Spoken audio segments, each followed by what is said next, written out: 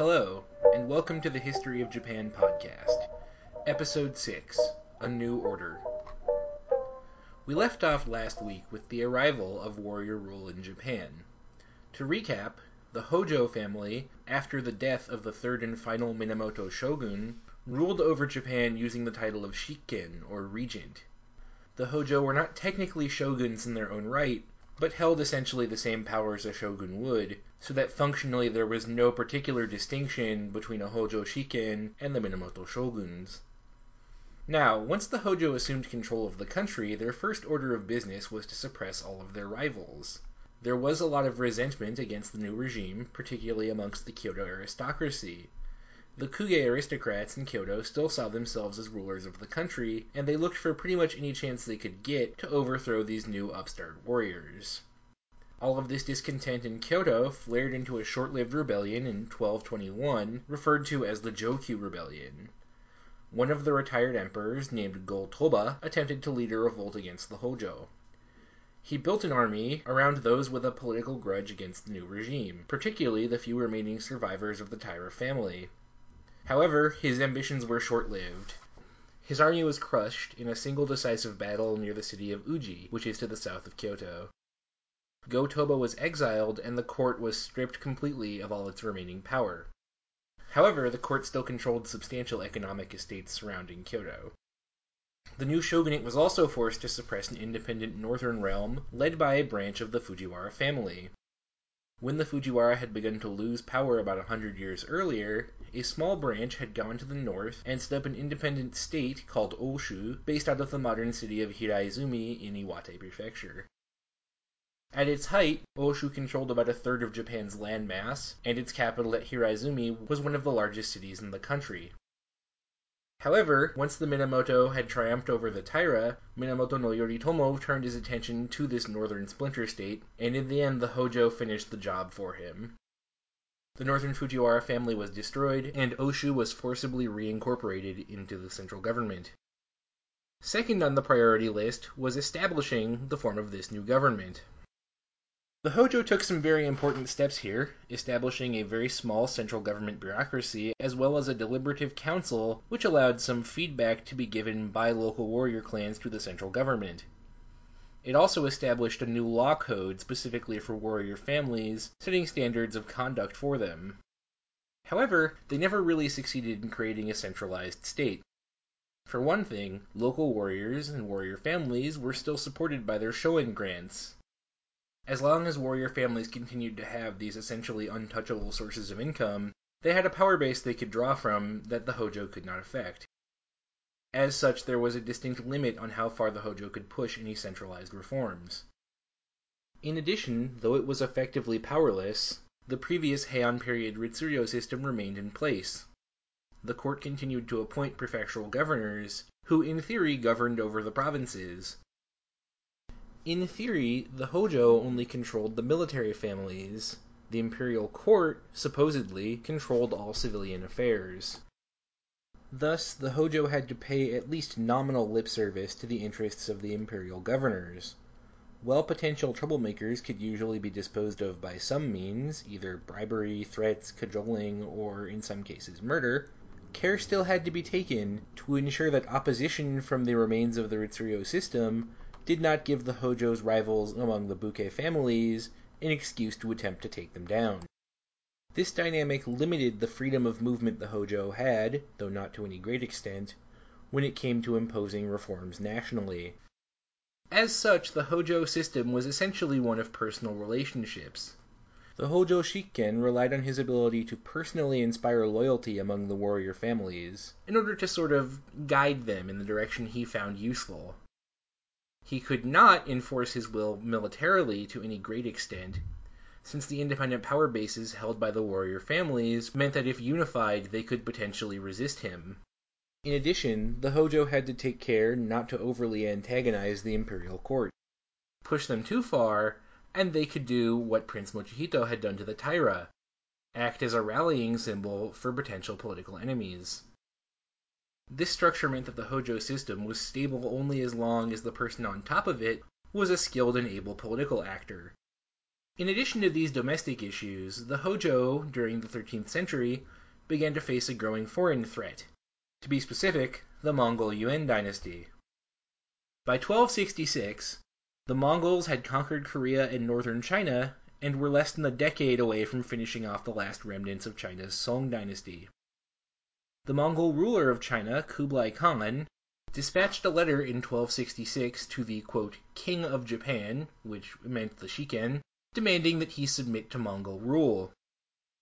Hojo Tokimune, who was the Shiken at the time, ignored these demands by refusing to respond to the letter. Several more emissaries followed, but each was denied permission to land and sent back home. Kublai Khan was, of course, terribly insulted, but he could not respond immediately. After all, he still had a war against China to finish. However, by 1274, he had the Song dynasty on the ropes, and felt confident enough in the inevitability of victory to split his forces and punish the Hojo. Kublai Khan dispatched a naval invasion force to Kyushu with troops numbering somewhere between 10 and 20,000 men. However, he was met by a Hojo force roughly equal in number, as the Hojo had known the Mongols were coming and had spent months assembling the largest forces they could. Early on, Japanese numbers proved little match for Mongol tactics and ferocity. However, in the middle of the engagement, a typhoon came into the area where the Mongol fleet was anchored and sank a large number of the Mongol ships with troops still aboard. The Hojo took advantage of this reversal of fortune and were able to stop the Mongol advance and then drive them off. Kublai Khan, however, was not known for his ability to accept defeat and sent yet more messengers, stating that he planned to return to Japan, and in the end the Japanese could not win.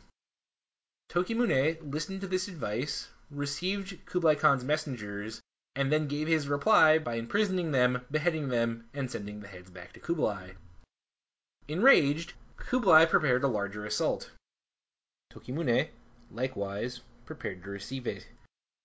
He began to assemble and train another army, and prepare coastal defenses for another invasion. Tokimune was also an extremely devout Buddhist, and he arranged rituals to invoke the protection of the gods against the Mongol invasion. The next attack finally arrived in 1281, after 2 years spent building the fleet and training the army to massive expense for the Mongols. We're not sure quite how many men Kublai Khan sent on the second expedition, but our best guess is somewhere around 140,000. The Hojo, meanwhile, for all their efforts, could muster no more than 60,000 to meet them. Initial fighting was very fierce, as a smaller force landed in Kyushu and spent the summer of 1281 harassing and raiding the Japanese armies there. One larger landing attempt was fought off, and at one point the Japanese even launched a night raid against enemy ships, burning several of them in the bay. This forced the smaller Mongol force to retreat, group up with a larger Mongol force, and lead one final assault. And in the middle of this final assault, yet again, another typhoon swept in and sank the Mongol fleets. By some estimates, as many as 2/3 of the Mongolian fleet ended up on the bottom of the bay. As a side note, for the better part of 70 years now, there have been sporadic attempts by archaeologists to recover artifacts from the ruins of the Mongol fleet. Since 1991, efforts have been stepped up, and several extremely impressive artifacts have been extracted from the remains of the Mongol fleet. I've posted an article with some links to images of various uncovered artifacts from the invasion, which I hope you'll find interesting. The twin typhoons, which sank the Mongol invasion fleets in 1274 and 1281, were seen as divine intervention to protect Japan, just as Tokimune had prayed for. The Japanese referred to them as kamikaze, meaning divine wind. Later on, this term was, as many of you probably already know, appropriated to refer to suicide aerial squads used by the Imperial Japanese Army and Navy towards the end of the Pacific War. Kublai Khan wanted to try his invasion again, but was distracted by ongoing wars in Southeast Asia. After his death in 1294, his successors declined to invest further ruinous sums in attempting another invasion of Japan. The defeat of the Mongol invasions is often described as the greatest triumph of the Hojo regime, and undoubtedly it was. After all, Hojo Japan was only the second power in history ever to fight off the Mongol invasions, after the 1260 victory of the Egyptian Mamluks at the Battle of Ain Jalut. However, victory over the Mongols also sowed the seeds of the Hojo's destruction. The Hojo used their relationships with various buke families to call up warriors for their fight. Normally, some recompense was provided for these kind of services, usually either in land, money, or both. But since this had been a purely defensive war and not one of conquest, there was no land or money to distribute. The result of this were a lot of angry warriors with a strong grudge against the Hojo family, feeling they'd been cheated essentially out of what was rightfully theirs for what they'd done. Many of the temples which had prayed as Tokimune requested also expected some recompense for all those rituals. Even today, when you go to a Japanese temple or a Shinto shrine, some kind of donation is considered normal, and it is, after all, considerably more impressive to defeat a foreign invasion than it is for the gods to get you a nice score on your college entrance exams. The Hojo were already failing to pay their warriors off, however, and they couldn't pay this money to the temples at all. This angered a lot of extremely influential religious figures, and don't forget at this time, some of these monasteries are still armed. There was also an appearance of favoritism for Hojo family members.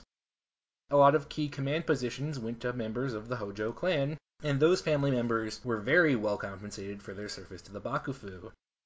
Of course, this looked particularly bad in light of the repeated Hojo refrain that they could not afford to pay either the buke or the temples. The end result of all this was that the invasions generated a lot of ill will towards the Hojo family. The metaphorical powder kegs of an anti-Hojo movement had been set, all they needed was a spark to set them off.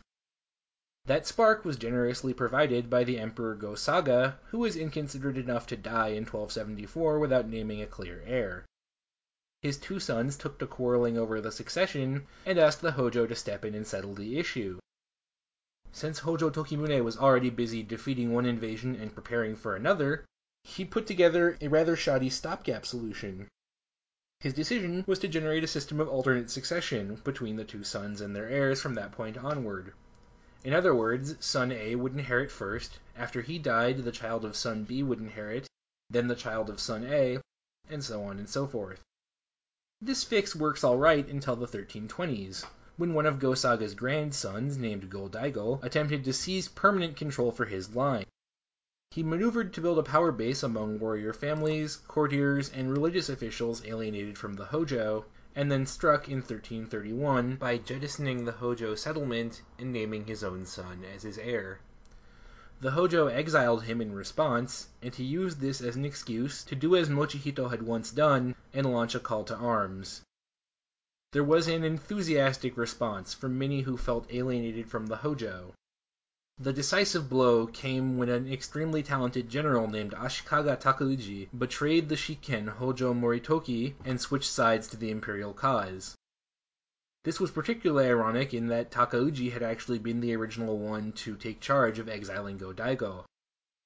Takauji turned his armies in the Hojo, and in 1333 the family was destroyed and the last of their clan committed suicide in the family temple of Toshoji in modern Kanagawa. Go-Daigo, flush with victory, proclaimed the restoration of imperial rule over Japan. He intended, in other words, to strip the buke of the powers they had enjoyed for the past century, and restore the old Heian system. However, that did not sit particularly well with Takauji, who had planned to simply take the place of the Hojo and rule over a docile and obedient emperor. This issue came to a head in 1336. Takauji and his men attacked the supporters of Go-Daigo and forced the emperor out of Kyoto. Go-Daigo and his supporters established a southern court which ruled in rivalry to a puppet northern imperial court, the northern court being composed of emperors who were appointed by and subordinate to Takauji. Takauji then completed his coup by having his puppet emperors declare him shogun. For the next 60 years, the northern and southern courts fought an on-again, off-again war, referred to as the Nanbokucho War, or the war between the northern and southern courts. Victory for the Ashikaga family finally came in 1392, when the southern court, defeated militarily, accepted a proposal by Ashikaga Takauji's grandson Yoshimitsu to reunify the two feuding imperial courts. As a side note, the official line of Japanese emperors, as promoted by the imperial house today, includes the southern but not the northern courts.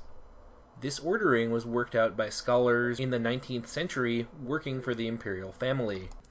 They chose the southern line for a variety of reasons. For one, in the 19th century, the imperial family had just overthrown the last shogunate, and the idea of imperial independence from warrior rule appealed to these scholars. Furthermore, the southern court supposedly possessed the imperial regalia, the 3 treasures given by Amaterasu to the emperor that we talked about back in the 2nd episode. Of course, there is absolutely no way to verify that, so you can take it with a grain of salt. Besides, I doubt official vindication mattered much to people who'd been dead for 600 years at that point. At any rate, Ashikaga rule was backdated from 1336, and their new government was referred to as the Muromachi Bakufu, so called because the government was run out of a complex on Kyoto's Muromachi Avenue. That, then, is all the politics I'd like to cover for today, but before we end for today, I'd like to discuss some cultural developments of this period. In particular, the arrival of new Buddhist sects from the continent and the establishment of Noh theater. First, let's talk a bit about Buddhism. During the late Heian and early Kamakura periods, 2 new sects arrived in Japan, and by the Muromachi period, both were flourishing. The first was Zen Buddhism, which, in some of its aspects at least, is fairly well known in the West. Zen Buddhism is derived from Chinese Chan Buddhism. Unlike the Tendai Buddhism of the Heian period, Zen Buddhism de-emphasizes mystical knowledge or esoteric practice, instead favoring enlightenment through personal insight, meditation, and interaction with skilled teachers. There are 2 primary sects of Zen Buddhism during this time. The first is called Rinzai, and was brought to Japan in 1187 by a monk named Eisai. Eisai accepted patronage from the Kamakura shoguns and other high bakufu officials, and Rinzai Zen became very popular with the upper strata of the warrior class. The other sect is called Soto, and was brought to Japan by a monk named Dogen in 1227. Unlike Eisai, Dogen rejected patronage by the samurai because of their refusal to undergo rigorous religious practice, and because of their refusal to renounce violence. Since, unlike Eisai, Dogen could not turn to samurai patrons for protection, Dogen and his followers were ruthlessly hounded by the Tendai monks of Kyoto, particularly those of the famous and ancient temple of Enryakuji. He and his followers were eventually forced to flee the city. He retreated back to the hinterlands of Japan and founded a temple called Eiheiji, where he lived with his followers in relative obscurity. There are a great many doctrinal differences between Rinzai and Soto Zen Buddhism, but for now, what I want to concentrate on is that Soto Zen was not patronized by the upper classes, and Rinzai Zen was. As a result, Soto Zen did not do very well for itself in terms of spreading. Rinzai Zen, however, eked out a niche for itself among the upper classes.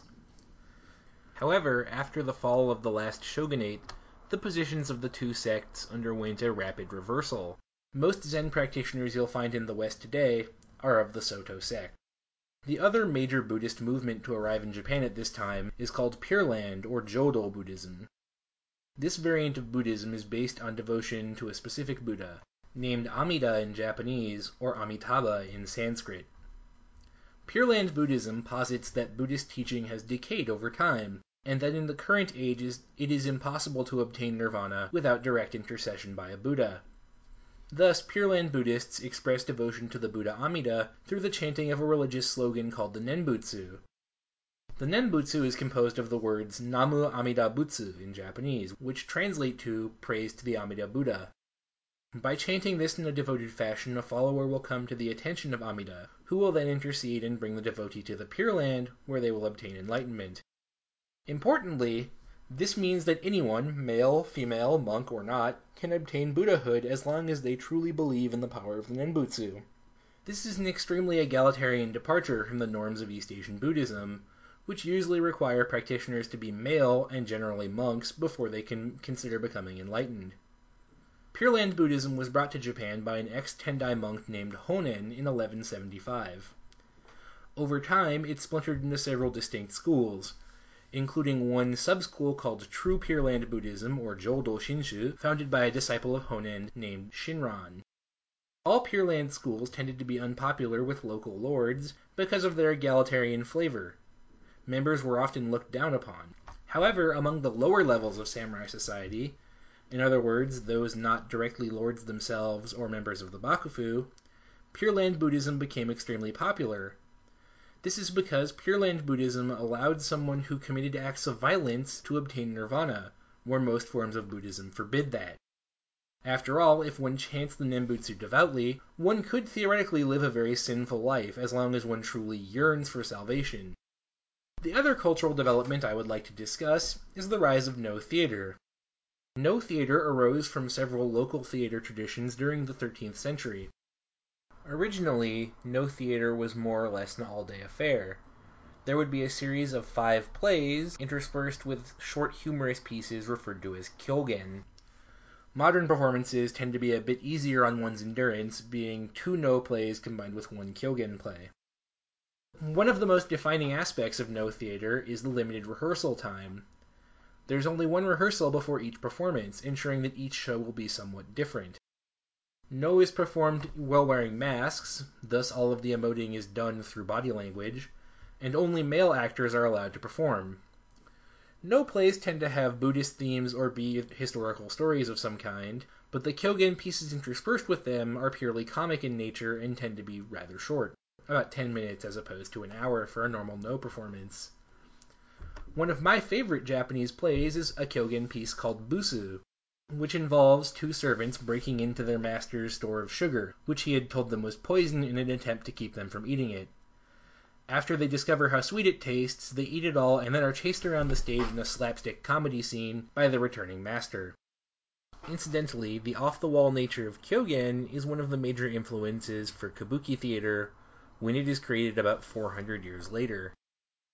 Because of how long the shows were and the rather rarefied nature of the themes, commoners rarely attended Noh plays. They were generally reserved for Kyoto aristocrats and, as they became increasingly cultured and educated, members of the warrior class.